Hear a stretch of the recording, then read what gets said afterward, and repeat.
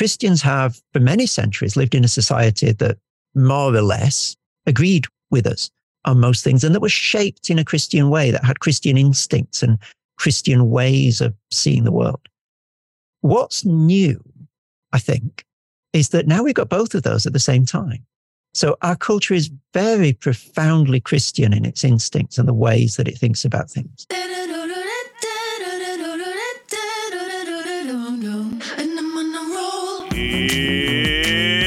It's watering time, everybody.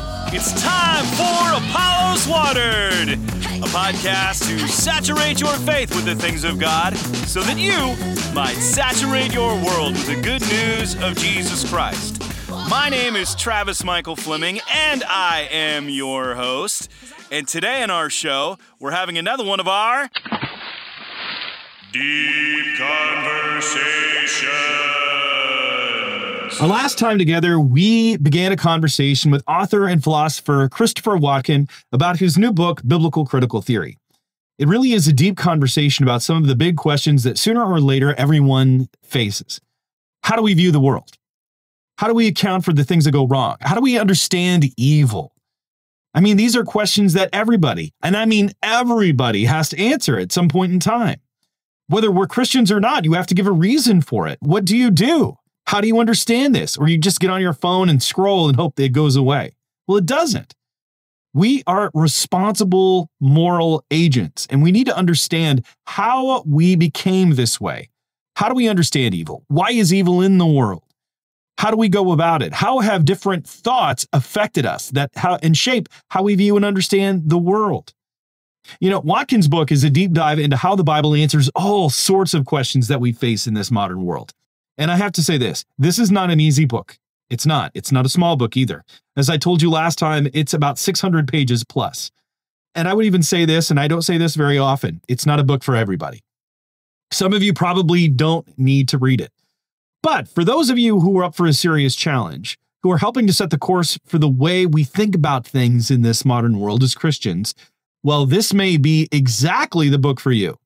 The subtitle, How the Bible's Unfolding Story Makes Sense of Modern Life and Culture, gives us a clue at just of how big of a project this is. If you haven't listened to the last episode, please stop and go back and listen to that one, because this is not going to make much sense without that episode laying the foundation for what you're hearing today. Watkins argues that the Bible offers the ultimate critical theory, that it critiques our status quo, no matter what culture we're from, and it actually offers a better story than the ones that we come up with on our own. It out-narrates our narratives and how we understand the world. In other words, we tell ourselves stories and how to understand the world, and this is the story that contains all the other stories and explains it better than all of the other alternative stories that helps us to understand how the world came to be and how we are to live within the world today. Of course, our temptation is to simply reject what the current cultural solutions are out of hand, to miss that they might be pointing us to something with a little bit of truth in it, even though they might be doing it wrong. That's where we pick up the conversation today. Why we need to use the approach of this third way. As you're going to hear, there's a different way that Watkin prefers that we describe it. But let's dive back in to my conversation with Chris Watkin. But before we do, these conversations can't happen without your involvement, without your support. We need you. We need you to partner with us. If we're going to water the world, and God is using us to help water the faith of leaders and influencers, those who have a holy discontent with the status quo and who long to go deeper, if you long to influence the influencers, here's your opportunity. Go online to apolloswater.org and click the Support Us button and simply select the amount that works for you. Whether it's a one-time gift or the monthly partner support, and we love both of those, then you simply select the amount that works for you. Or if you've got your phone in front of you, simply scroll around on this podcast and you'll see in the show notes a link that you can click to get there. And without further ado, let's get to my conversation with Chris Watkin. Happy listening.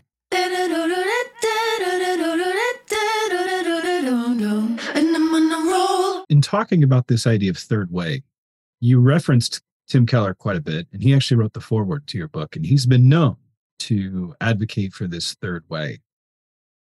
Why is the third way so important for us today in our current cultural moment? I would tweak the language a little bit to begin with.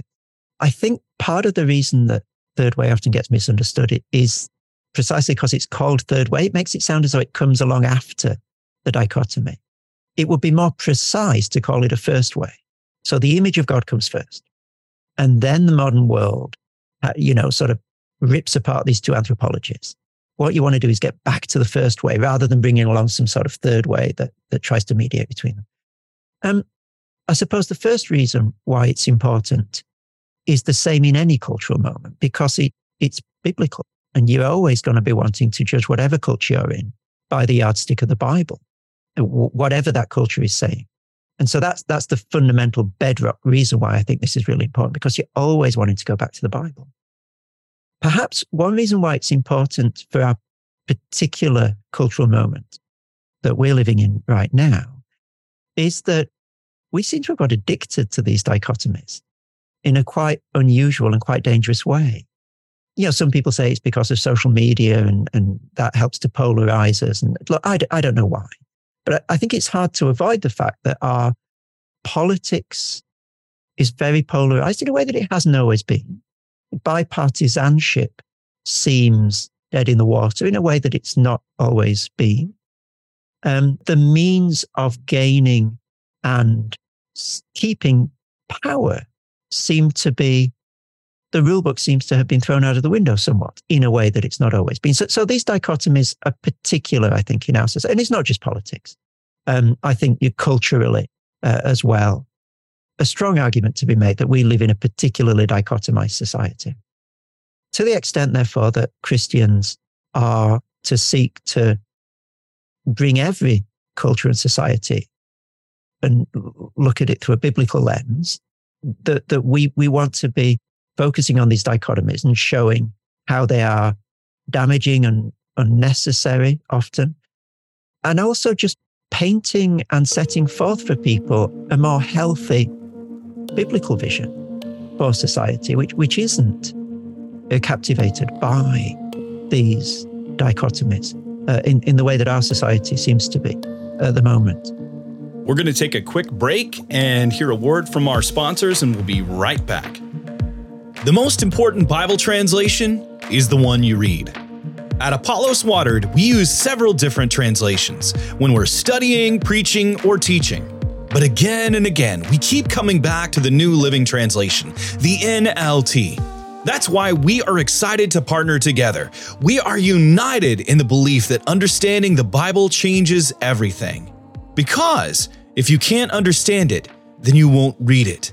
We want you to know the God of the Bible, to water your faith so that you will water your world. That's why we recommend getting an NLT. It's the Bible in the language we speak. It's not foreign or complicated, but up close and personal. To save some money, go to Tyndale.com. Use the promo code NLT Bibles. It will give you 15% off. There's an NLT for everyone, from kids to adults, devotional Bibles, study Bibles, and so much more. Get one today, because understanding the Bible changes everything, and the NLT is the Bible you can understand. We get caught up in our cultural moment, and it's hard to know the currents that we're in and following. But what you've done is to shine a light into the scripture, and again, going back and forth between our contemporary cultural moment. But looking at your book, I'm trying to think of the pastor, the leader, what they do with this, because it is very academic. Even though you did a great job of interweaving contemporary illustrations, I mean, you even have Winnie the Pooh characters.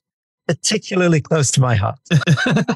I mean, you started calling a philosopher Eeyore. I was like, where are we going here? But it was great.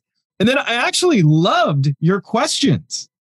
I've never encountered questions at the end of a chapter, which made me actually, really stop and think. You kind of sometimes just skip through them. Yours is like, no, take it 1 minute, explain it like you're explaining it to a 10-year-old in 100 words or less. And I'm like, wait, what? And suddenly I'm setting my timer on my phone, trying to figure out how to do this. But I'm trying to break it down into like a church member, because some people are extremely intimidated by this. They think it's not for them, but it is. It really is. because you're helping people name their worlds. You actually allude to that with Adam in the garden when he has to name the animals. Why is that such an important thing for people to see in their understanding of culture now? Are you asking why is it important for them to see the dichotomies? To name their world, in essence. To name their world. Well, I suppose to name something is to make it visible. Language is really powerful, isn't it? The words that we use to talk about life shape our sense of life, shape our sense of what's possible and what's good and what's bad. And so language matters. And I think, therefore, for Christians, the language we use to talk about our world will determine what we think of it and how we live in it. And so we want always to be seeking to use biblical language and biblical categories when we engage with our world. Not necessarily to talk to people who have no biblical background, because that might not make a huge lot of sense to begin with. But in our own thinking, we always want to try and begin with biblical categories, because otherwise you're eating at a table that's been set by contemporary culture with its menu, its categories, its language. And that may or may not be biblical, but you want to let the Bible set its own table and say, well, if we were to strip it down and begin with only biblical language, how would we talk about what's going on? I think there's real value in that exercise, because it makes you look at things afresh, and it makes you question the commonplaces and the linguistic habits that we've got into.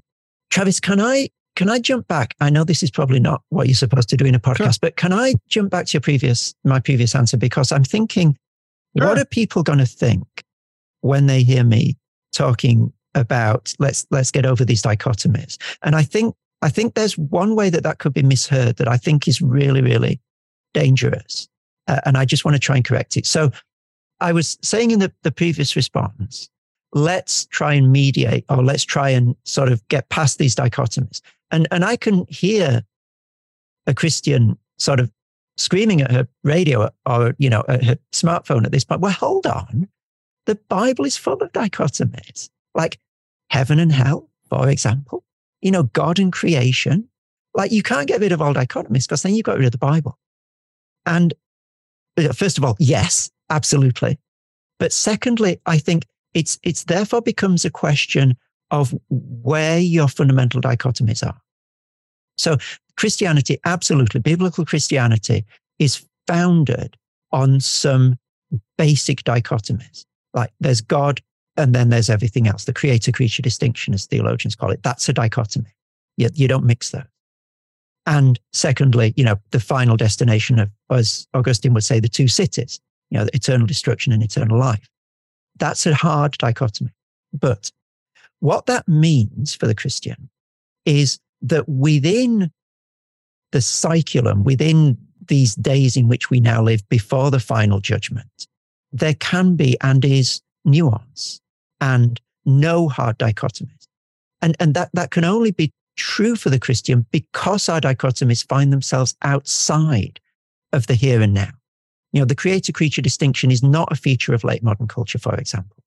And we're not yet at that moment of final division and dividing the sheep from the goats.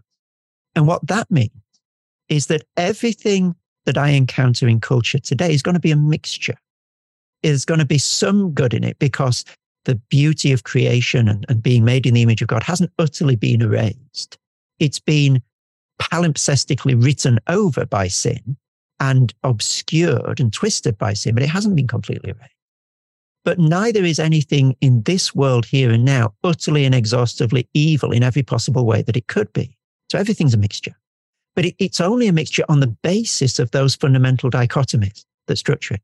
And the reason that that's important for the Christian is that I can have a working sense of good and evil, but I don't have to find them in the here and now. I don't have to find my measure for what's good and evil here and now. And so I can find nuance in culture. Not that everything is 50-50, not that everything is half good and half bad, but everything's a mixture in the last day. Because, as Christ himself says, nothing is good, no one is good but God alone. And therefore no human institution is utterly, we've seen this in the church in recent years, haven't we? That the church, insofar as it is a human institution, is a flawed institution. And many of its leaders have shown themselves to be profoundly flawed. Everything's mixed in this present age.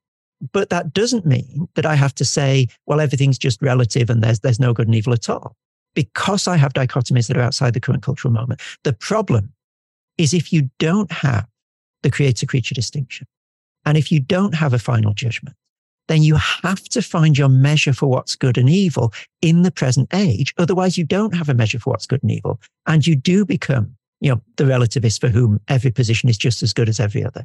That's where your dichotomies come in. So it's in a sense, you're making immanent, you're making here and now this basic structure of good and evil that Christians find outside the here and now. And that's one reason, I think, why, for example, our politics is so dichotomized, because people are investing it with this ultimate religious significance, and they're getting their measure for what is good and evil from within the political world in a way that Christians don't have to do and shouldn't do. If we've read the Bible carefully enough, because we'll know that there is a measure for good and evil, but it's not riveted into a particular political party of any stripe in this world. Doesn't mean they're all 50-50, half good, half bad. There's still differences, and you can still say, I much prefer this party to the other. But it does mean that none of them gives me my measure for what is good and evil. So that's the rather labored footnote that I wanted to give. We do have dichotomies, but they're very different to the sort of dichotomies that are ripping our society apart at the moment. And Christians can only have nuance in our engagement with contemporary dichotomies because we have these other fundamental dichotomies that structure our view of the world. One more note, one more breath, one more go is all I get this time around. One more night to sing a song, see the light, dance along an empty floor I've come to know quite well. Something that you did that I was quite surprised by is you actually talk about sin and judgment, which I was surprised. Most books that I would think of this type of stripe just encountering don't talk about this type of thing.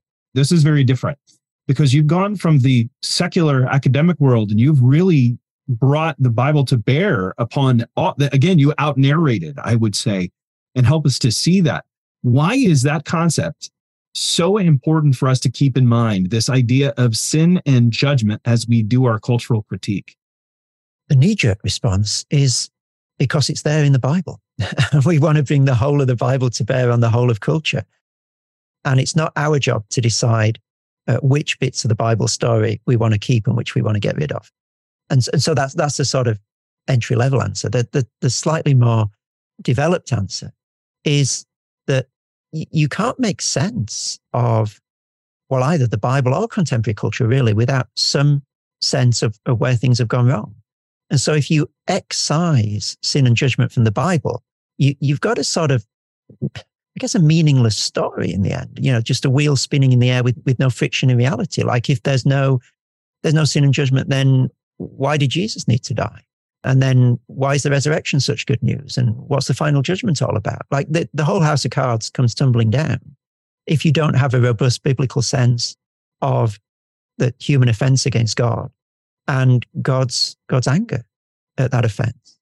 And I don't think this is sort of an alien idea to, all the critical theories have a sense of what's gone wrong. They've just got different senses to the Bible sense, and often more superficial senses as well. So there's often a diagnosis of the problem in sort of non-biblical critical theories that say, look, it's to do with the way society is structured or to do with power relations in society. And if we just get that right, then, they wouldn't put it in these crass terms, but essentially we'll get the paradise on earth that we long for. We just got to educate people differently, get education right, or get the structure of society right, or get the economy right, or whatever it is. This was the sort of ideology of the French Revolution, and why one of the reasons why the guillotine was so attractive is that if we can just start from a position where everything's right, then the golden age will be ushered in. If we just get rid of the people who think wrongly, I know it's not great to kill them, but the prize that we're aiming for is so much greater, so much more to be striven for that it's worth, cracking a few eggs to make the omelette. But the Bible says that you're only scratching the surface. You can do what you want with education, and it's good to try and make it better. And you can do what you want with the economy and society. It's good to try and make them better. But in that old, hackneyed, but really helpful phrase, the heart of the human problem is the problem of the human heart. And, you're never going to really address what's wrong with society and the world unless you bring it down to the level of the human heart. It's an internal problem to all of us, not an external problem out there in the world. And therefore, I think this biblical diagnosis of the hill that needs to be climbed to make society better is much grimmer in many ways. It's a more sober, it's a darker sense of the challenge that faces us. Because in a sense, the challenge is us. Like biblically speaking, there are no good guys out there trying to save the world. People are doing wonderful things, but that's not the solution, because those people themselves are, carrying around in their hearts this sinful nature, as the Bible puts it as well. And I think we've seen that in recent years. Even some of the most revered Christian leaders end up damaging themselves and wrecking their churches. And that's not just getting the right leader is not the solution. There is only one solution, and his name is Jesus, because nothing else gets deep enough to deal with this fundamental human problem, which is sin. So it's a bleak diagnosis. But I think it's also a diagnosis that stands up to scrutiny there's Chesterton said, didn't he? It's the only empirically verifiable doctrine, sin. But, in the sense that, all these church scandals sort of show that none of us are simply part of the solution. None of us are simply the good guys doing the right thing. And I think views of society that say, there are the good guys out there and there are the bad guys, and we just hope the good guys win because everything that they're doing is great, strain to make sense of the whole of reality. You have to have quite a selective view of reality to think that the only problem is education or some groups of people out there who are ruining it for everyone else. And I think that the biblical view of sin just rings truer if we open our eyes and don't look selectively at what's going on in society. So for all those reasons, I think sin is really, really important to have as part of a full-orbed approach to cultural critique. You can go too far, can't you? Some Christian cultural critique seems to know only Genesis 3 and no other chapter of the Bible. And all you're ever doing is denouncing and condemning and rejecting culture. And that's not biblical either. I just want to have fun, clap my hands, turn around now and dance, dance, dance. I just want to have fun, clap my hands, turn around now and dance, dance, dance. I just want to have fun, clap my hands, turn around now and dance, dance, dance. I just want to have fun, clap my hands, turn around now and dance, dance, dance. I just want to clap, clap. Well, you're talking about this idea of sin, but the concept of sin, and then this idea of freedom and autonomy. You bring that out in a way where you really zoom in on Babel early on, and our desire for autonomy apart from God, just this idea of casting off restraints, of being and making a name for ourselves, and doing basically the end justifies the means, whatever we need to do in order to get there. And then you delve into the world of technique. And it's interesting that you brought that out. I wanted to talk about that for a moment because I don't think many leaders in our churches think about this concept of technique, because it's best practices. Whatever I need to do to get him to Jesus, to get him in there, that's what I need to do. But in doing so, they employ means that become actually very dehumanizing in the process, because people become products to get to glory rather than understanding the fully embodied self of who they are. But can you talk to us or explain to us a little bit about what is the bad of technique and what is the good of technique? And even just what is technique might even be a better way to start off before we get any further into it. Go ahead. I'm getting it from a Christian Protestant French theorist in the mid-20th century called Jacques Ellul. And he wrote 3 books on technique, the most famous of which is The Technological Society. And he goes into huge depth about this thing that he thinks fundamentally characterizes modern society. And I think he's got a really good point. He says it begins before modern society with ancient magic. And he says what magic tries to do is shortcut processes. It tries to get you the result right here, right now. And in a sense, it's an ethic of efficiency. What's my quickest way to get what I want? Well, say a magic spell, go to the shaman, whatever. Yeah, that's the way to shortcut doing it the hard way. And he says that this same instinct of technique fundamentally characterizes modern society. So it's all today about efficiency. What is the most efficient way to get done what I need to get done? And part of his critique of it is that the tragedy of this is that efficiency, which is a means, not an end, has itself become the end.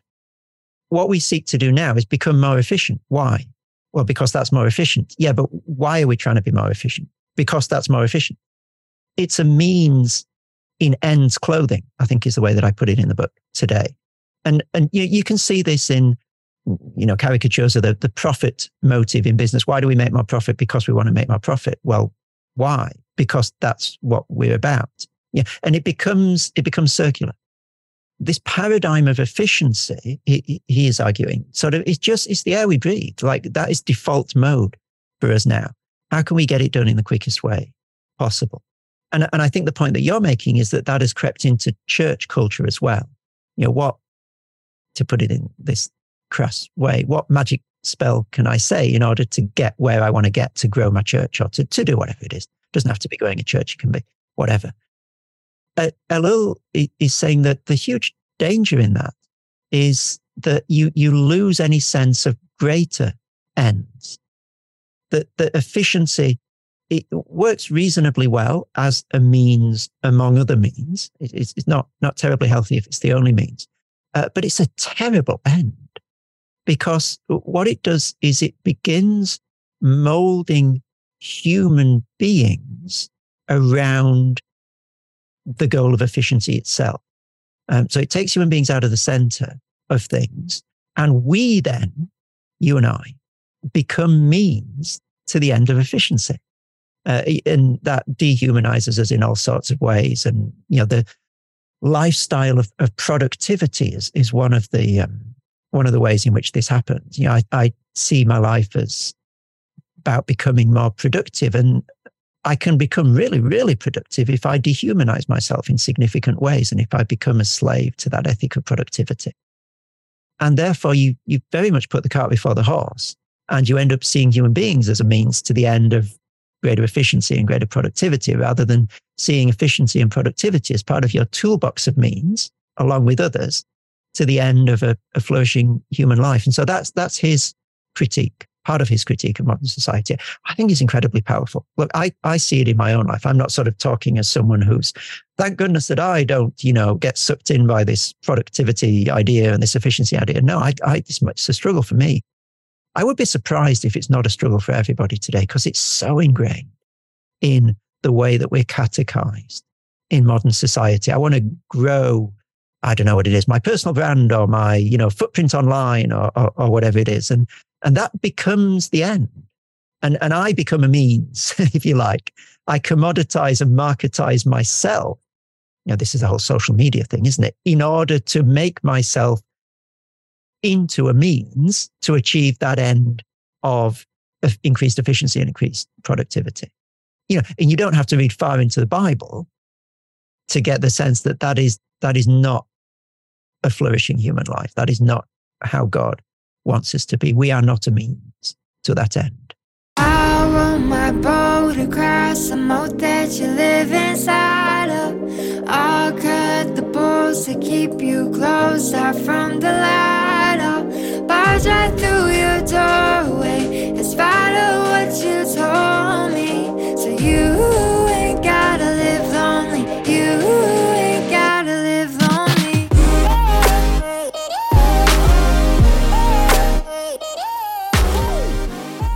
I've had this conversation about technique before. Alan Noble talks about it in his book, You Are Not Your Own.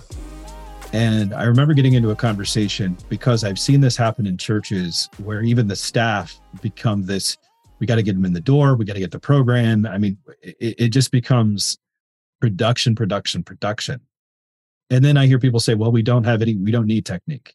But there is an aspect where we do need to be good stewards. We want to be faithful with what God has given us. And we don't throw technique at the door, because if we just say, oh, I want it to be altruistic, I just want to love, I want to be able to do all these things, that's just not where we're at right now. I mean, even you as a professor have to produce, you have to teach, you have to write, we have to all do all these things.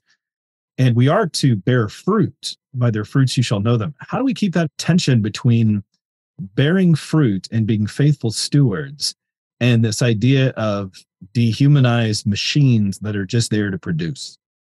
The first piece of the jigsaw is making that temptation visible by talking about it. I think the greatest danger is if you don't even realize that's the air you breathe. So, we read some of the old writers, people like Kant and David Hume, and we'll just be astonished at how they can go, in the space of a couple of paragraphs, from brilliant philosophical insight to some of the most odious racism. And we will say, how did they not see that? And I think one of the reasons is that was just the air that they breathed. That wasn't visible to them as something that was odious and obnoxious. And I fear that technique is like that for us. Our great-great-great-grandchildren will look at the books we read and write and look at the Christian ministries, and they will say, how can they not see that they're sacrificing themselves and their humanity on the altar of this thing called a faith? Or perhaps it'll be even worse for our great-grandchildren. I don't know. But, the principle's the same. It's if everybody around you reflects that same ideology to you, it just becomes invisible. So the first thing is name it, read some LO, see how it works.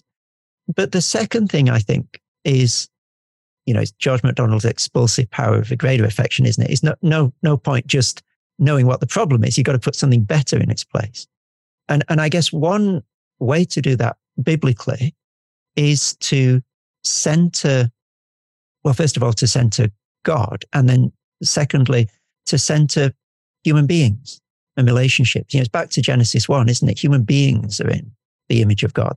That's where God invests his dignity, not in structures or programs, but in human beings. And so in the same way that the mantra for the Watergate investigation was follow the money, let everything else go and fade into the background, let the money lead us to what's going on here. And I wonder if for the Christian, the mantra needs to be, it's people, stupid, or follow the people. It's the people who are in the image of God. And it's relationships, a relationship with God, first of all, and then relationships with other people that seem to be privileged. Certainly in the Genesis 1 account, it's so drippingly relationally rich, very little about structures. And so to purposefully prioritize and center people, human beings, in our thinking and also in our language, I think we airbrush out the humanness out of our language very often. There's a way of talking, and it happens in universities. I'm sure it happens elsewhere in society. We've started talking about spaces.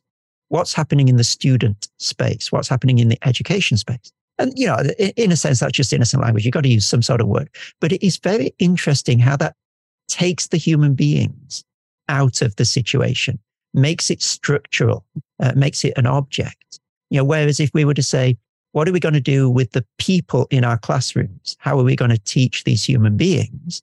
That would give you a different predisposition, a different set of sensitivities to the question. And I think as well, we can overlay our humanness with lots of language that instrumentalizes humanity. So, we talk about producers and consumers, for example. And again, I don't want to say never use those words. There's a usefulness to them. But unless we come back to the fact that what we're really talking about is human beings made in God's image, if we don't have that as, if you like, the compass that orients us in everything that we think about. So we're not talking about, I don't know what you call it, to bums on seats for churches or whatever it is. We're talking about human beings made in the image of God. Keeping that human language central, I think, is one guardrail that we can use. And I'm sure there are many others to try and stop ourselves defaulting into this structural dehumanized efficiency and productivity paradigm. Keep the human being central. Got the feeling in your bones, make you feel right at home. Honey, does it well, keep me dancing till I'm dead. 'Cause I could run a mile like this, head over heels feels like this. The sun has got me on my track, I ain't never looking back. I ain't looking. Talking about humanity, you get into Exodus and you talk about the emancipation narrative. And you drew out how that is so influential in so many different groups today, and they use that terminology. Isn't, though, because so many of those groups are co-opting that language for themselves, but yet they're forcing, I mean, you're talking about language. In our culture today, it's one of the most divisive things that you can see, is what do I use for my pronouns? What do I say about this? Who do I say about that? Everybody's worried about what word you say to a person. Even when I've been on Zoom calls, people have their chosen pronouns of what they want to say. How do we keep this narrative of Exodus valued, but how can we help other people see that narrative? Number two, how they're playing it out. And number three, how do we keep the biblical categories without co-opting or compromising the faith so that we don't enter into that fallen system? I think that's my question. There's a question in there somewhere, Chris. There's a question in there somewhere.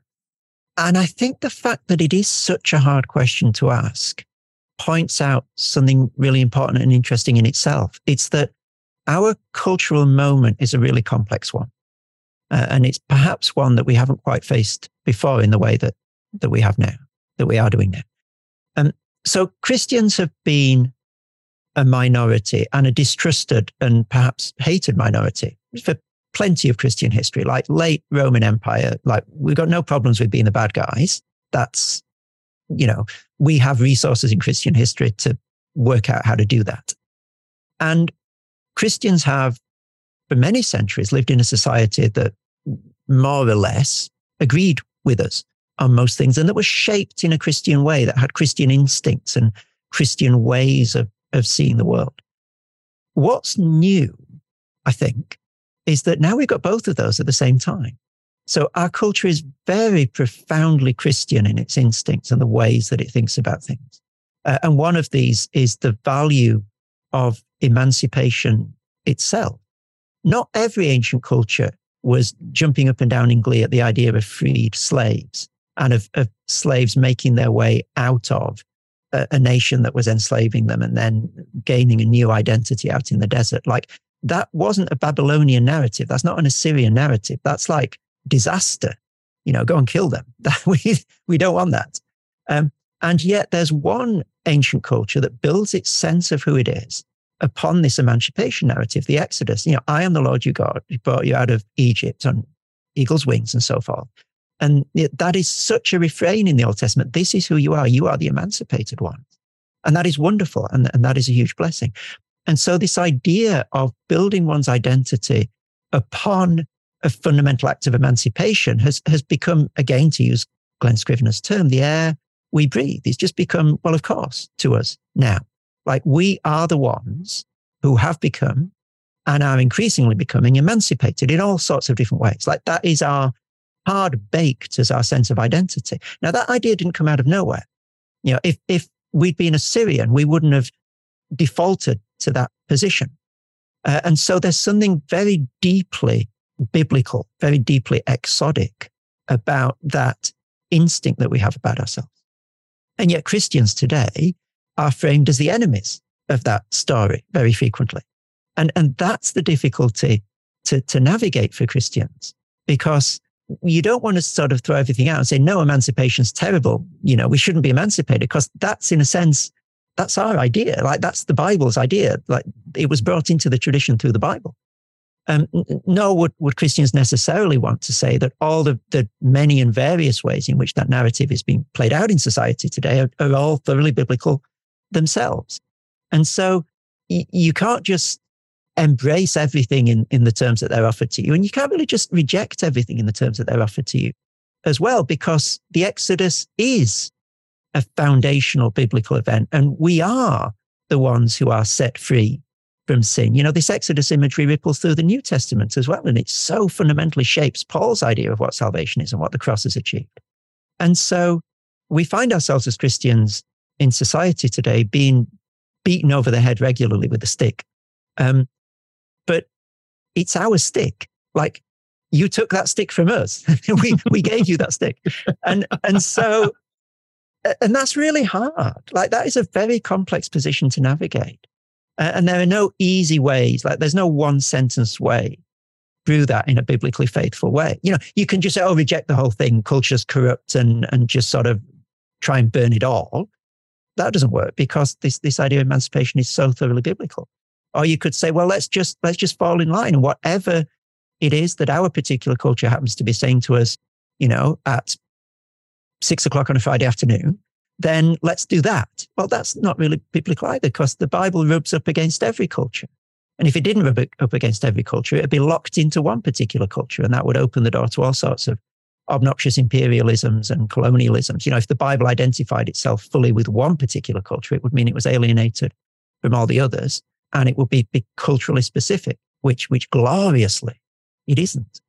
So you find yourself having to do the long work and, you know, think it through carefully and pick your way through this cultural landscape in ways that don't easily condense themselves into tweets or, you know, slogans, because of this ironic situation that we both find ourselves in, you know, Steve McAlpine's term as the bad guys. But the reason that we're the bad guys is because we're being judged by fundamentally biblical standards and found wanting by the way in which those standards are deployed in society.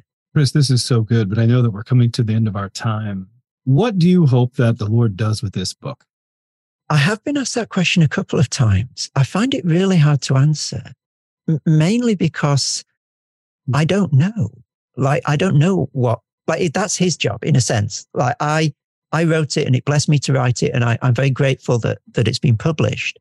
But now it's out of my hands. And, you know, if he wants it, you know, in an Isaiah sort of way to sit on a shelf and not get read, then that's, you know, he's the Lord. So in a sense, I don't want to prescribe what I think it should do. Let me answer it in terms of how it's really blessed me and how it's helped me. I think writing the book has helped me to find a way to be on the front foot in cultural debate. You know, not to feel that the only posture that Christians can take in contemporary culture is one of being attacked. To offer a trenchant and nuanced and robustly biblical critique of modern society, and also to unfold a better vision for society, a better vision for everyone, not just for Christians, to find that posture. It's also helped me to bring those two worlds I was talking about way at the beginning of this time together into conversation with each other. Like, what would the Bible say if it had a seat at the table of these critical theories? How would it shake things up? What would it do differently? I hope it can encourage other Christians, as it has me, to see beyond the dichotomies that we've been talking about quite a lot today, and to see that they're not necessary and they're not final, and that there is a better way. There's not just a wishy-washy meet in the middle way, but a thoroughly biblical way to engage with these dichotomies that are really ripping our society apart. Like, they're not good. They're not doing us as a community, as a people, you know, as nations, any good at all. Like, I don't think anybody thinks that they're fantastic. But the Bible offers a way to understand them and to critique them and to offer something better than them. And I just think that's really healthy, really exciting as well. What's one final thought? Oftentimes we like to end our show because we are Apollos watered. We want to water faith, and we jokingly say that we want to give people a water bottle to sip on in the week. What's a water bottle that people can sip on as a result of this conversation? Well, if I were to give you an ocean, I'd say go and read the City of God, but you can't carry that around with you and sort of dip into it. But I think the essence of the City of God is the power of the whole biblical story. So if you haven't done a Bible overview, grab one. Grab Nancy Guthrie's series of talks on her website. I think that the Chosen One is one of the, she's brilliant as leading you through the Bible. And I think she's got a book called Better Than Eden, which is a Bible overview as well. Grab yourself a hold of that. Vaughan Roberts, God's Big Picture, Graham Goldsworthy's Gospel and Kingdom. These books that try and walk through the main points of the story of the whole Bible are just incredibly invigorating and nourishing, and give you a framework then into which you can add more detail later. Give you the map that you can then walk in. So I would say, if you've done a Bible overview, do a different one, go deeper, add some detail. If you haven't done one, just, before you go to bed tonight, grab yourself a Bible overview and go through it, whether it's a sermon series and like Nancy Guthrie's talks, or whether it's a book. Thank you for coming on the show. And I recommend the book. I mean, it's not one that you're going to read really quickly. You're going to have to take your time and chew on it. I think going through a small group and sitting down, walking through it, the questions are excellent. And I feel like we've really only scratched the surface. We've gone into Genesis and Exodus. There's so much more. And I'd love to have you back on and we'll talk more about it, because I just think there's so much here that so many people will want to unpack. But Chris, thank you for your ministry. Thank you for the book. And thank you for coming on Apollos Water. Travis, it has been an absolute joy. And I do say that to everybody, but it really has. I've loved it. It is fantastic. I knew that you'd say that to me if I didn't get in there first. So it has.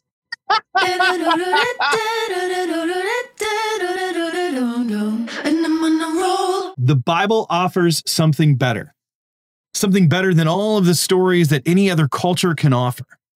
It's the power of the biblical story that upends all the smaller stories and that gives better answers. To critique our culture's answers is huge, and it's encouraging, because our culture doesn't want the Bible to be involved in that conversation. It won't let it to be in that conversation. So we have to show them, first of all, their own view on where it falls short, and then we can show them a better view that the Bible presents. Of course, that means that we have to know that story to allow ourselves to be shaped by it. And too often, like Watkin himself, we know that it's the one story in theory, but we really don't see how it fits together, how it tells the story of God, the God who works in our world and loves us enough to become one of us to fix our problem. And that's just massive. And even our big problem, our huge problem that stares us in the face, the big elephant in the room that no one wants to talk about, and that's that we are separated from God. And all the smaller problems that big problem causes. We are at enmity with God and with others. Now, Watkin's suggestion to get a hold of a book that gives an overview of the sweep of the Bible story is a great one. We highly recommend it. We will have links in the show notes to the ones he recommended. And to know this, my conversation only scratched the surface of the book. It's that comprehensive.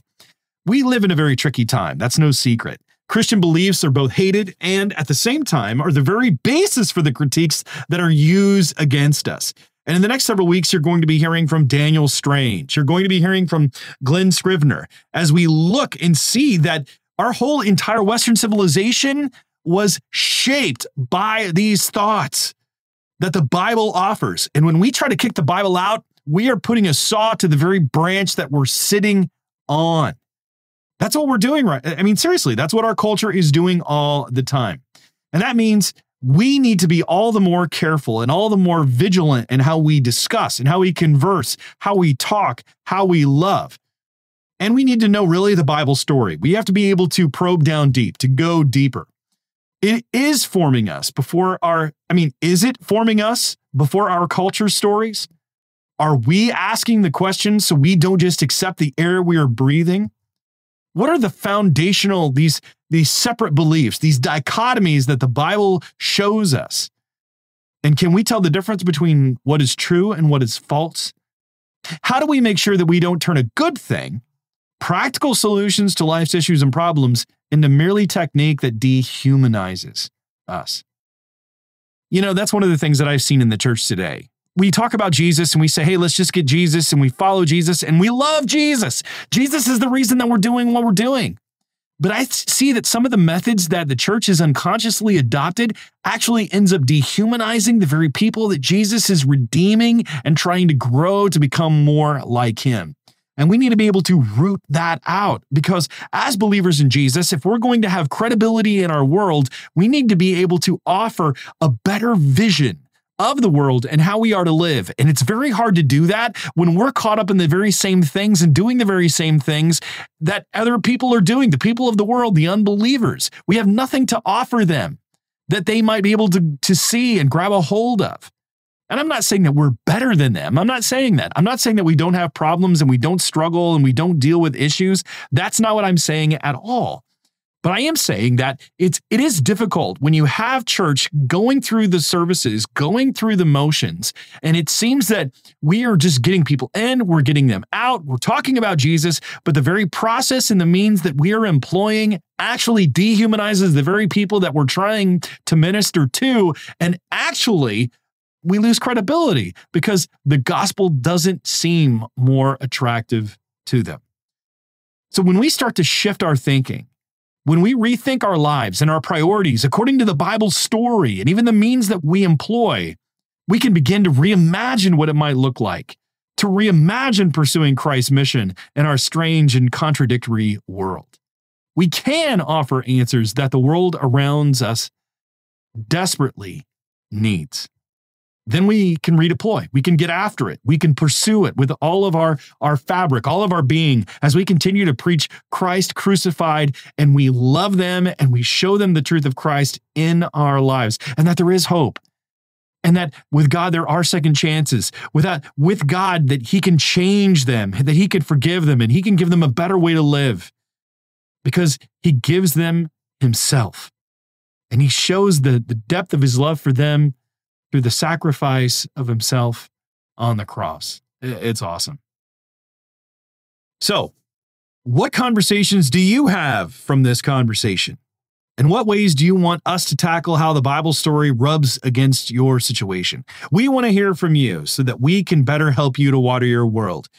You can find us on our Facebook page, just write us, post us, or email me. Just go ahead and email me, travis@apolloswater.org, about what we can do to help you and what questions you have. I want to thank our Apollos Water team for making this a reality so that we can water your world. Be sure to rate us wherever you get your podcasts. I want to thank our Apollos Water team for helping us to water your world. This is Travis Michael Fleming signing off from Apollos Watered. Stay watered, everybody.